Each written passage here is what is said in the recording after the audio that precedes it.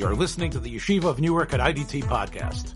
I'm your host and curator, Rabbi Abram Kibalevich, and I hope you enjoy this episode. Is left. Why is this an issue? It's an issue because the Mishnah really didn't tell us an amount. The Mishnah could have said, Kazayas, it told us that it had to be either one cooked item or two cooked items, but it didn't say an amount. So sometimes the default position, since what's considered eating, according to the Torah standard, is kazayit, and that is something, a source to look into at a different time, that the amount that's considered ochel is a kazayit. In other words, the definition of that word in terms of, for example, getting punished, according to the accepted tradition, if you're someone who eats chaylev, who eats fats that aren't allowed to be imbibed, the amount that brings him to the punishment, we have a tradition as a kazayit. And therefore we learn out everywhere the word achila means kazayit. So that could be the default position, although the rabbis didn't say it in the Mishnah. So that's why we are sort of questioning Rav. Now again, one could ask, well, come on, it's not such a big amount. Well, you know, if Dolly gets on the table and you start taking out the measuring stick, yeah, I don't know if there's a kazayas left here. How much is a kazayas? Again, Natan Slifkin has written an article that's available in a PDF form on his site, Rationalist Judaism, and you can see there he has a whole discussion about, very nicely presented, about what the size of the olive is and what the olives are. Very interesting. Writes it very nicely. But if you see there, you'll see that he's describing the fact that there are other opinions about the size of an olive today. It's very well known in rabbinic literature, but I'm just saying it's a good place for you to look to get a perspective. There are people that say that it's more than 2 ounces, it's 4 ounces, it's bigger. We know that we have these issues when it comes to eating matzah. How much is a kazayas? I think in general, again, the rule would be this is a rabbinic law, and therefore you can definitely err on the other side and say, you know, that's good enough. That's a kazayas. That's good enough. But I think really it's not so much about the practical. It's about, hey, can we really prove it? The Gemara wants to be exact. The Gemara really, it isn't so much that this was so relevant and this was so crucial to find out because we've saved everybody's meals, or we've said you can't have your meal. I think it's more about, can we really back this up by the evidence? And that's why we start today by the 9th line.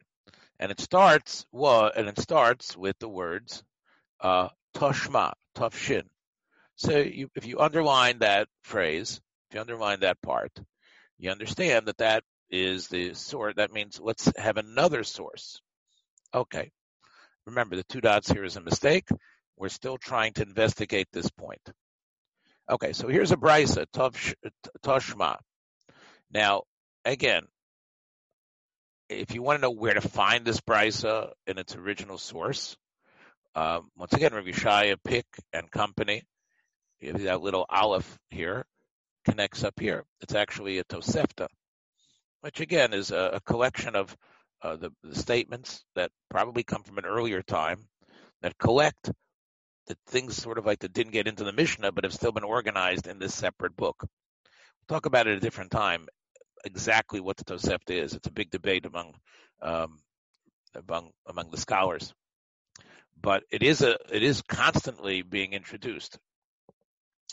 I guess what I should say, as far as this goes, is that in generally Gemara always introduces material from previous generations that isn't in the Mishnah, brises. Some of those brises we can find, and some of those brises we can't. When we're able to find them, the editors and the people who put together the Talmud tell you where you can find it. But there's some brises whose existence has only been preserved in the Talmud's discussion. This happens to be one that we have other corroborative proof for its existence. So let's read the brisa. That's a Tosefta. Tav shel zeh, that we've been talking about. Yeah. Tavshil zeh tzli. It doesn't have to be boiled, even though the word bashel, the shorish seems to be the idea of boiling, of cooking, putting stuff in water, and then having the heat act upon the item through the medium of water. That is the scientific definition of bishul. Doesn't have to be that. It could be tzli, which means it's actually without water. It's just the fire passing through the metal or whatever it is that the thing is cooking in. That's called a tzri. That's like a roast. That's also called a tafshil. Even though we say the word in the Mishnah says tafshil, the Brisa expands on that. V'afilu kavush. Okay. What is kavush? So kavush, we talked about salting, being salted before. This is way more than salted. This is when you take an item, and in modern Hebrew, for example, they talk about, the word for pickles, I believe, is kvushim. And you can see Rashi basically says that up here by kavush, bechometz. Okay, that's taking vinegar, chardal, you know what that is, mustard, right? And mina yirakot, and other sorts of vegetables. And what you do is you put this item, and again, this is connected to the word to be kovesh, right? Lichvosh is to conquer. And in this sense, the food is being conquered by the elements around it. That's why it's called kavush. It's sort of inside of a mason jar or whatever it is. And then you have these other elements that are sort of like on top of it, like a wrestling champion on top of the guy that lost. Kavush, you have been defeated. You have been pinned. You are underneath, which means that this has been affected. So what we're saying is that that's considered cooked. You might not have added any heat at all. You might not have used any sort of heat, but it's changed. The proximity of the item with everything around it has changed it, and that's considered that qualifies. You don't have you have no heat, but you have this pickling process. That's what it's sometimes called, pickling. So that would be enough to be called a tafshil. Okay, so that's called tafshil because there has been a chemical change, even though it wasn't through fire. Then we have the next word, sholuk.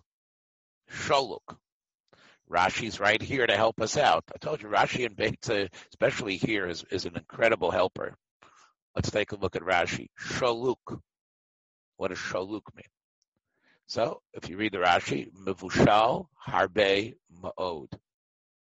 So, here's where you sort of think, well, why not? It's very cooked, very much cooked. Well, sometimes more is less. Sometimes you could say, boy, you overcooked that. That baby should have come out a lot earlier. We know that European Jews of a previous generation specifically liked what they called gedumpte chicken. Gedumpte chicken, Litvaks would talk that way, which means you just put the chicken in there and you just turn it on and let it just boil and boil and boil and boil. And then they just could take it out of the soup, and that was great for them. But sholuk is it's almost an extreme form. You might have thought, hey, you went too far on that. No, that's also good. And of course, the next one doesn't even seem to be necessary. Umevushal, which, as Rashi says, kehilchato, which means normal. Doesn't mean like halacha. Rashi doesn't mean that you followed the halachic guide of bishul. It just means, like once you said sholuk, mavushal goes along with it. It's like mutton Jeff. Sholuk and mavushal, of course. So that sort of covers all the bases. But there's still one that the Brisa wants to throw in. And as Rashi points out, it's actually a style of cooking that it's a type of item whose style of cooking is mentioned in a number of places in the Talmud. Let's see what it is. And again, I know some of you are using Gemaras that have translations. Okay, I'll translate based on what I know. Vikulios ha'aspanin. Okay, so kulios is a type of fish. I'm not sure if we know exactly what it is. Debbie, you can, if you want, you can tell us how it's described there. Aspanin sounds a little bit like it's Spanish, right? But again, I don't know if they really had a connection to Spain. Rashi, and again, I want to go a little bit further. We'll talk about what this is in a minute. But this type of fish, shenatan alav or shenosan alav, chamin. Basically, cooking almost didn't happen. What did happen was water was boiled and then poured onto the fish. I'm not even sure how hot the water was. It was warm. It was definitely hot. But what happened is that fish is now cooked. It's enough. Shenosan alav chamin me'erev yontif. Yeah, okay. Let's see how do they translate it? Spanish macro. Okay. Again, I did some research on this years ago, but it's not clear to me that they were able to, at the time of the Talmud, they even, had any conception of Spain or anything like that. It's a nice look. It's always good to put a name and an image to something. It shouldn't just be some vagary. But I'm going to tell you the truth is there's a lot of terms in the Talmud and a lot of things that are mentioned that we just have a debate over. And the debate stems from the fact that the translators, not the translators in like Steinsaltz and Art Scroll or Sansino, but the Rishonim, people like Rashi himself, telling us in Old French what it means. Hananel, who we've talked about, that had this alternative interpretation, and which was used by the great the Nosson Bava Aruch, the Roman lexicographer, I guess you would call him, who wrote this dictionary of the Shas called the Aruch. So what we have in many times is terms that there's a lot of speculation and guesswork. And it's, in some ways, it's better to attach some sort of image to what it is than to just let it be this vague thing. But my guts tell me that it's not a macro, but I don't know. Anyway, so this type of fish,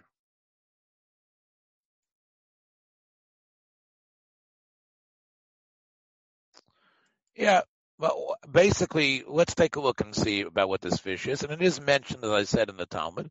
Let's take a look at Rashi. Rashi says, dog miliachu. So it's a fish that's miliach. And I mentioned yesterday, do you salt it when it comes out, or is it naturally salty? My sense here is that it's a fish that is naturally salty. And Rashi says virach, and it's very soft, very vinechal kamoshu chai. It is generally you could just stick your hand into the fish pond and grab one of these and eat them. Right? Maybe you want to whack it on the head first, but you don't really. Right? That might be a proper thing to do. of chamin. So what they do is they would just pour hot water on it. Vizeh bishulo. This is a very important term to underline in the Rashi. That qualifies as bishul in another area. It's considered enough mevushal to count for Erev Tafshilin, but it also is enough mevushal that if you do this on Shabbat itself, you will be guilty of cooking on Shabbat. Keretnan b'mesechta Shabbat. Shahadachato, just by pouring water on it. That is gimar melachto. And this gets into a whole discussion about what is cooking on Shabbos. And why would Kulyas Aspanis, what do you mean cook? I didn't have any fire. It's not in a pot. Okay, I poured water on it. And this is why there is a big issue about making tea, even if you pour it in another cup. Because look, this little fish was not as edible as it was before, and now it reaches a state of being a lot more edible, and it basically has the same sort of texture now that other fish have when you actually cook it in hot water, just by pouring the water on it. Without it, right? And it doesn't have, and again, you could take the water off the flame. So this shows you a comparison between the laws of Bishul.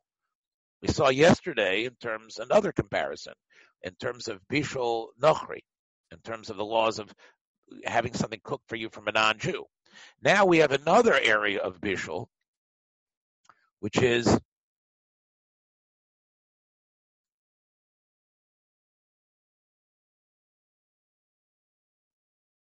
that's exactly the point. That's why Kovush works, Debbie. It works the same way. Here, I think, is that the reason why the Bright is mentioning this is because it is so easy. In other words, the other ones, at least, okay, it was quick, but you had to put it on the metal pot. You turned up the flame. You had to let it sit in the pickling elements. Here, all you did was take the fish and put a little bit of hot water on it. That's good enough. It is now not a raw fish. It is now considered Erev Tavshilin. The same way on Shabbat, the same way on Shabbos, if you would have done this, we would have gotten you for cooking on Shabbos. There's some that say that and again that analyze from here, what is the idea of cooking means what does it really mean? If there's certain things that don't even need to be on the flame to be cooked, where do we actually draw the line? What's considered cooking and what's not considered cooking? Some say that the idea of kulias aspanus is the idea that we there's another malacha of Shabbos which is called makeh bepatish, which is that you finish something, meaning that something that was not like an item that you were crafting.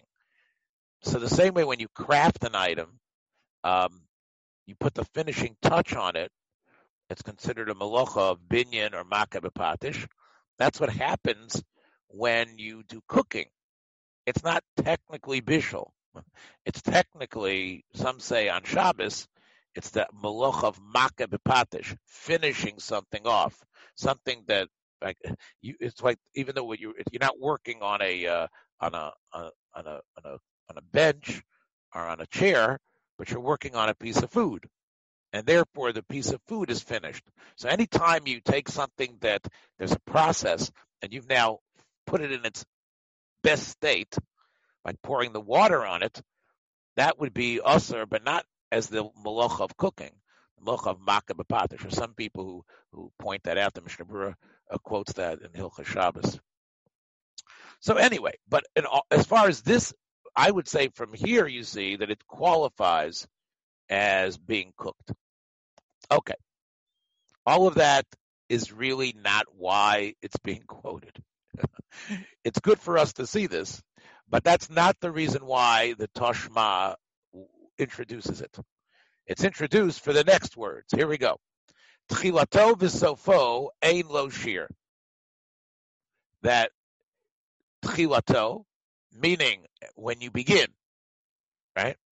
Meaning when you set it up, v'sofo, and when you finish, tchila, beginning, sof, end. Its beginning and its end, ein lo shir. Now, the word ein lo shir is different than what we quoted yesterday. Yesterday, the key word was kol shahu. Shire mimenu kol shahu. Okay? And there we said it doesn't mean the tiniest amount. It means more than the usual big challah that they used to make. Okay. Now we have another description. Ein lo shir. That means it sounds like, literally, what are you going to tell me that?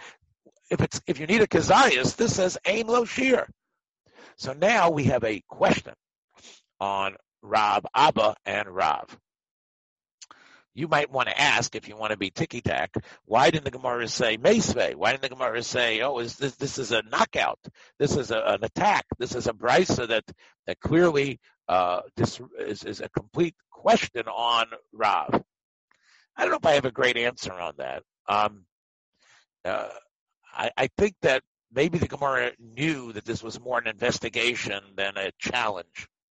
But it's written in the terms of an investigation, but now it is definitely a challenge, where it says, my love, is it not so that those terms should be taken literally, the way it's written, ein lo shir klal, klal meaning at all. In other words, there's something here, like Bachi was asking about a noodle before. Yeah, ein lo shir klal. You don't have a shear. A famous, we daven every morning and we say with farm shein lem shir, right? And there is no minimum amount. Okay, so there's no minimum amount for the Erev Tavshilin. So the Gemara says, well, it doesn't mean it doesn't have a minimum amount. Rav was right. We're not going to push Rav out. You need a kazayas. So what does it mean, ein lo shir?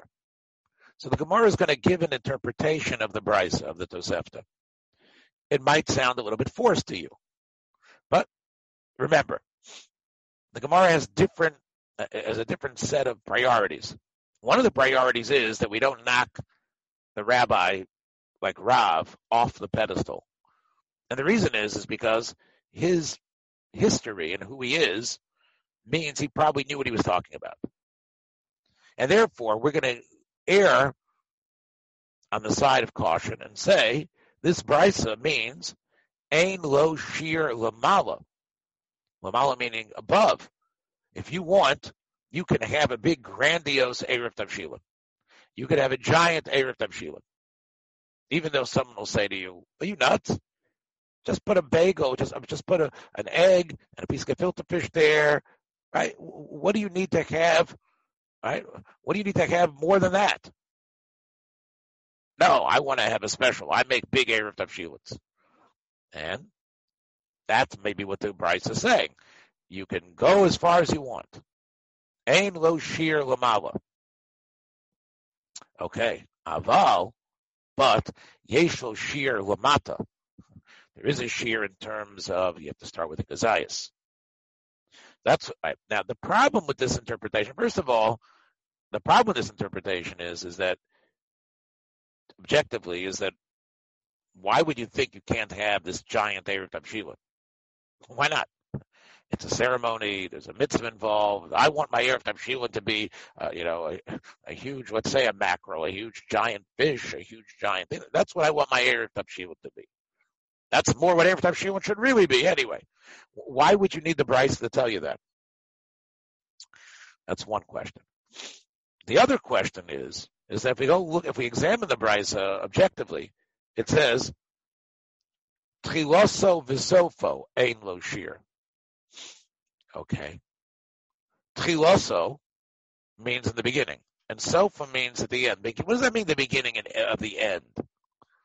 So it sounds like the tchila is when you set it up, and the sof is what's happening during the day. We know what happens. People didn't have huge refrigerators and places to put stuff. We know that there were situations where, what's happening? What's occurred? There's the beginning, the end, meaning as you're cooking and what's going on. And maybe what we're telling you is that ein lo shir, that as long as something is left, right? So even right, you still need to keep something there. Again, you might have thought, hey, I started cooking, the thing was here, I can now cook 20 courses. Maybe what it's telling us is that there's an idea of sof, that the Erev has to be around in a safe place. Now, it might not be completely safe because someone might have gotten to part of it and chewed some of it, or some kid might have decided to, take a midnight snack, or a dog, whatever it was. But we're telling you we know the Erev is going to go through a process. It's not going to be the same beginning and the end. The way it was in its state Thursday afternoon is not the way it's going to be Friday morning or Friday afternoon. But it's still got to be there. And that would indicate to me that don't worry about how much is there as long as there's something there. Sofo ein lo shir. According to the interpretation we've now said, seems to me that it has to have a kazayas the whole time, even during the hustle and bustle of Friday morning and Friday afternoon.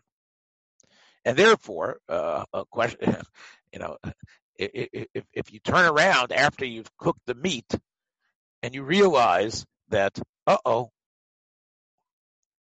Erev is gone, could you continue on to the next course? Could you make the jello, right? Whatever it is you want to add to it, right? Would you be able to make anything more for Shabbos? Right. That again is something we can look into, but that would, to me, be a question anyway to try to figure out, and probably does come up sometimes. But again, as I said, this is an answer that I think on objective grounds is not satisfactory, but we're going to accept it and say that's the amount. You have to have a kazayas. And Rav is right, despite what this brisa seems to say. Okay. Let's do one more again. And again, I could show you how to investigate the halacha here, but that's not really what we're here for. I mean, I want to show you the tools on the page are here to help you with the investigation. Remember, that would be the little gimel here or the aleph here that it needs a kazayas. You'd go up, like I pointed a couple of days ago, up here and you would find where your Rambam is, and that would be the place to do the investigation. And I'm sure you'll probably discover some debate as to the exact nature of what has to be there, and is there a difference between the beginning and end. I'm sure that you can find something interesting. I don't have anything to share with you now on that. Okay, let's go on to one last thing here today. Amar Rav Huna Amar Rav. Once again, Rav. Here, it's one of Rav's greatest students, Rav Huna, who took over the yeshiva eventually that Rav created, the yeshiva Surah. A Ruve Tapshilin, Tzrichen Das. That was a statement that he made. It needs Das. Das, of course, means understanding. It means a recognition of what's going on. In Hasidic literature, Das is a very key concept. There's discussion of Chochmah, Bina, Das. And of course, Chochmah is considered the idea itself, the wisdom itself. The Bina is the way a human starts to comprehend it. And Das is when it really registers and it's living with you. So Das is really recognition. So the Erev Tavshila needs Das. It can't. You need to have. There's a certain amount of concentration, and understanding. So what does that mean, though, that the Erev needs Das? So the Gemara is going to now try to analyze that. So we start again with the word pshita, which we had yesterday. It doesn't mean simple. It means it's straight. It's straight, and no one would deny that dat maniach ba'inan. Das of the maniach. The maniach is the one who actually gets this food ready and places it somewhere to act as an Erev. That's the maniach. The maniach needs to have das. We talked about a couple of days ago about scraping leftovers out of the bottom of the pot. You need to know why you're doing that, right? You need to know that you're not just, right? You need to think, what am I doing here, right? So it isn't just like you ask the partner will ask his partner, did you do Erev? well, I did leave over some stuff in the pot, but did you think about Erev? Did you think it was supposed to be an Erev, that leftovers? That's the crucial thing, that you were thinking. We know that we make a bracha, and we clearly get das when we make that bracha and we read what it's about. So it's clear, straightforward, that the person who places it, who's maniach, and needed to know what he was doing. Das maniach binan. And I would say a little further that you can't just say, make an Erev. You need to know what the purpose of the Erev is. In other words, they give out little announcements. Remember to make Erev Tavshilin. You have to know why you're doing it. It isn't just sort of like this mechanical act. Okay, I'm taking out the gefilte fish. I'm now placing it in a plate.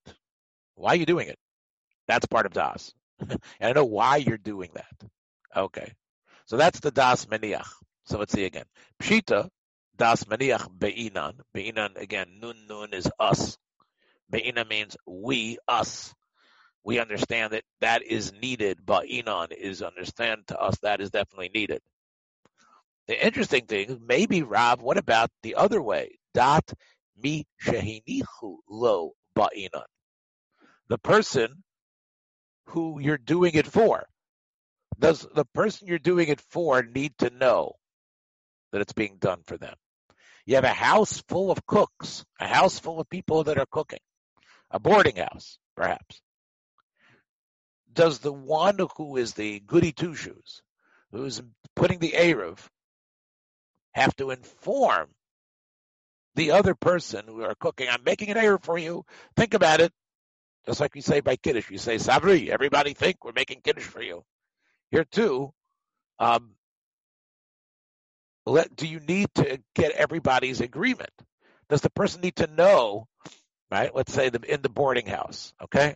So you have Miss Goody Two Shoes is making the Erev, and everybody else who lives in the rooms, does she need to knock on the door, send a text message to everyone and say, I'm making an Erev for all of everyone, okay? So, all right, is that okay?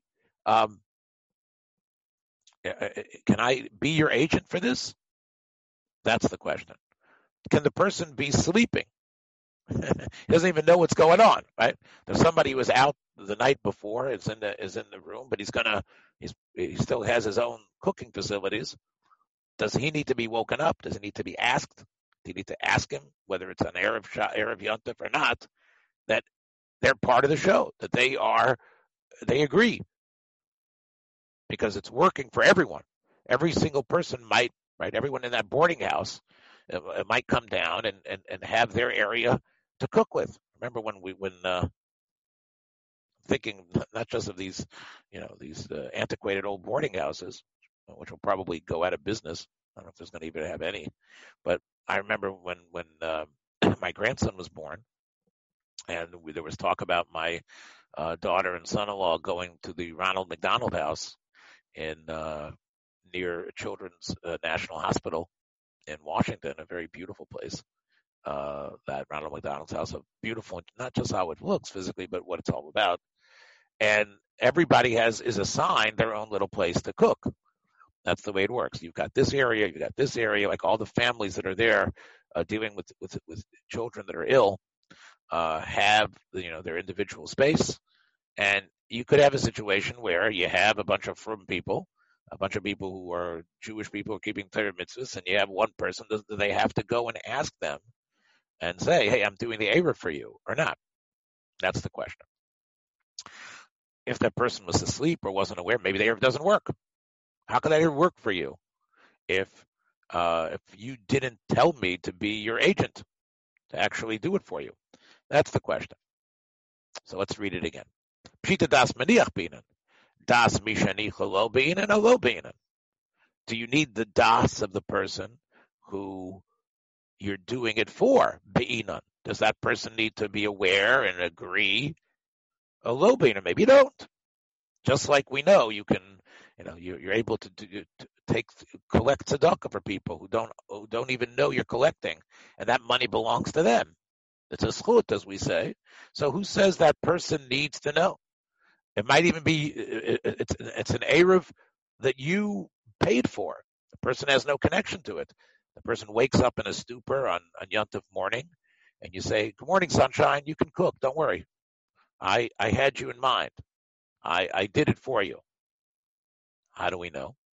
So, Toshma. Let's try to prove it. And again, the Toshma here is not from a Brisa or a Mishnah. It's from actually somewhat of a contemporary of Rav himself, a little bit older than Rav, Avua de Shmuel, the father of Shmuel.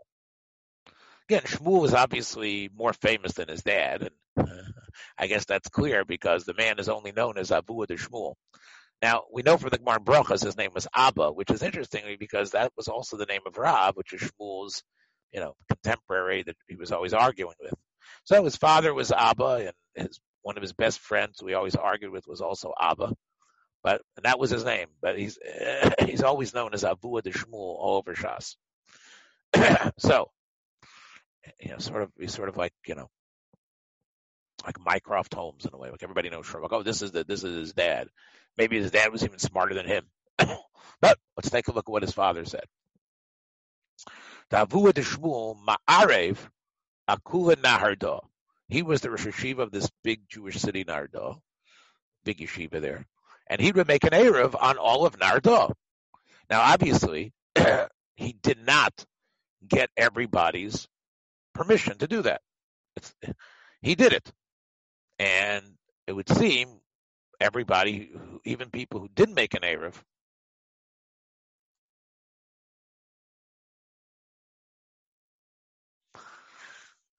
this is really, Debbie, as we've said in previous classes, I know you weren't here for them, is that a lot of the abbreviations and things like that, like we saw up here, and here it's written out, it is just some sort of printer's predilection, how to speak. Maybe it fit in better on the page. There's absolutely no difference. And it's frustrating. And that's why, I believe, the original Steinsaltz got it right. Originally, and of course he was attacked for, violating the sanctity of the Tzuras Hadaf. Oh, the page doesn't look the way it used to look. The page is really, it was just an accident. It was something that they had, the Italian printers that printed it. This fits in the margin. Okay, over here, let's just abbreviate it and put these two letters here, and over here it's not. So, that's really what it was about. So, and it's frustrating. So in the original Steinsaltz, what he did was everything was written out. Why not? And that's the way it really should be. Because otherwise people, why make the book more confusing than it already inherently is? But again, this is sort of like, acquiescing to, I'm not going to fight City Hall here on this. Everybody wants this Tzuras Hadaf. Everybody's used to it for hundreds of years. That's what everybody studied. It's holy. This is what's in my brain. I've got this memory of it. It's got to look like this. So it's got to look like this. So the printing goes on. And you have this sort of have this inconsistency. Oh, here it says Tav Shin. Here it's not. So you're right. An English teacher would say, okay, there's no reason to use this abbreviation. Okay, what are you doing? This is the grand script of what you're putting in for your term pay. This is your college essay. Yeah, we don't have that type of attitude. So, all right, but it's a point to notice. But anyway, what do we see? Avua de Shmuel ma'arav akula nardo. Well, that means he didn't ask everybody. And Rabbi Ami Verabasi, seemingly they were a team in this way. Ma'arvu, they made an Erev. I don't know if they made more than one. Sounded like they made just one, but they were both involved in it. Akulu Tevelia. Now, I always thought Rav Ami and Ravasi, I know Ravasi came to Babel eventually, but maybe he'd have to do some history research and see if they lived in Tveria for a while. Maybe they were in Tveria. Maybe this is not the Rav Ami and Ravasi. The Ravasi that was the student of Rav. This might be a different Ravasi. The point is that you see, if it's the whole city, there's no way you could actually indicate to the whole city that you were doing it. In fact, let's just end with this point. And this really, again, proves the idea that it doesn't need the das of the person you're doing it for. Machriz Rabbi Yaakov Baride. He was definitely in Bavel, even though he's called Rabbi Yaakov Baride. He said, he gave a hachraza. What was this hachraza? Mi shelo hiniach eruvei tavshilin. If there's anyone out there, and it's already Yontif already, they woke up in a stupor Yontif morning, Yavo v'yismoch al shali. Yavo, of course, is not literal. He didn't want everybody showing up in his house.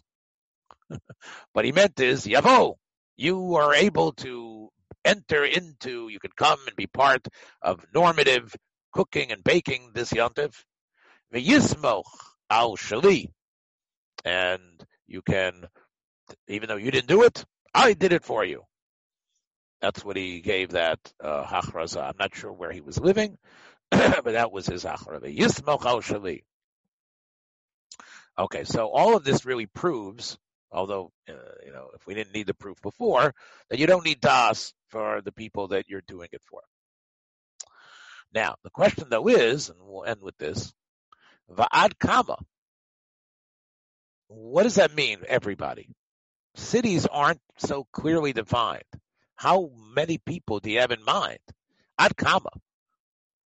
How many people do you have in mind? Amar Rav Nechume bar Zachariah, Mishmei de Abaya. One of Abaya's students, Nechumi bar Zachariah. Again, sometimes interesting how many times he comes up in Shas. Oh, I'll tell you, Abaya said, Ad Tachum Shabbat. Now, we know what a tchum is. A tchum is the amount that you're allowed to walk outside of a city. Normally, it's 2,000 amos. 2,000 amos. And am is a foot and a half, so figure that out. It's about, 3,000 feet, to 3,000 to 4,000 feet. So you're allowed to, that's in terms of them. Now, in terms of the Eruv, what that means is that people live in little houses outside of the city. How many people are included? It sounds like what we're saying is that if you say everyone in town, it means the city limits and the stragglers who are up and to the point. But let's say there's some old coot who lives out there beyond the Tchum Shabbos. And I guess, the closest post office, the closest place of where people really live is the city. But he is clearly out in that lean-to, past the 2,000 amos point. So unless you had him in mind, it doesn't work. Ad kama. If you just see, I'm thinking of the city. The people of Rabbi Yaakov, it only goes till the Tchum Shabbos. Unless you actually think about them. And then this question comes up, can I think about people in Copenhagen as well? Right? When I was a Rav in Houston, I got involved with a situation where there was there were two shuls. I was the rabbi of the breakaway shul, and someone from the other shul came to me and wanted to know if, he said he didn't do Erev Tavshilin, and he wanted to see if he could rely on what I did. And I said, well, I had everyone in mind. And he said, but I don't really daven in your shul. I'm not part of the people that would be part of your mindset. You maybe only had the people involved that are part of our minyan, which was not too great, which wasn't a huge amount. And this person, although he wasn't an enemy of the shul, but I said, you know what? I thought of anyone that needed it. Right? And this was the issue. He says, but I'm not really part of your group. And he was worried about whether he could use Erev Tavshilin. And I remember we went into the Shulchan Aruch, and until I showed him in the Shulchan Aruch, he was not ready to accept the fact that he could use, that he was able to cook. So if you do have the people in mind, if that's what you're about, and that's, as the rabbi, I had people in mind whoever needed it. So I felt that would be enough. If I hadn't thought that way, then again, if there's people that, like the old coot, who you wouldn't even think about, so he probably can't use it in that case. All right. So we will, a happy Lag BaOmer again to everyone. Thanks for joining us for another episode from the Yeshiva of Newark at IDT Podcast. Be sure to subscribe on your favorite podcast app so you don't miss a single episode.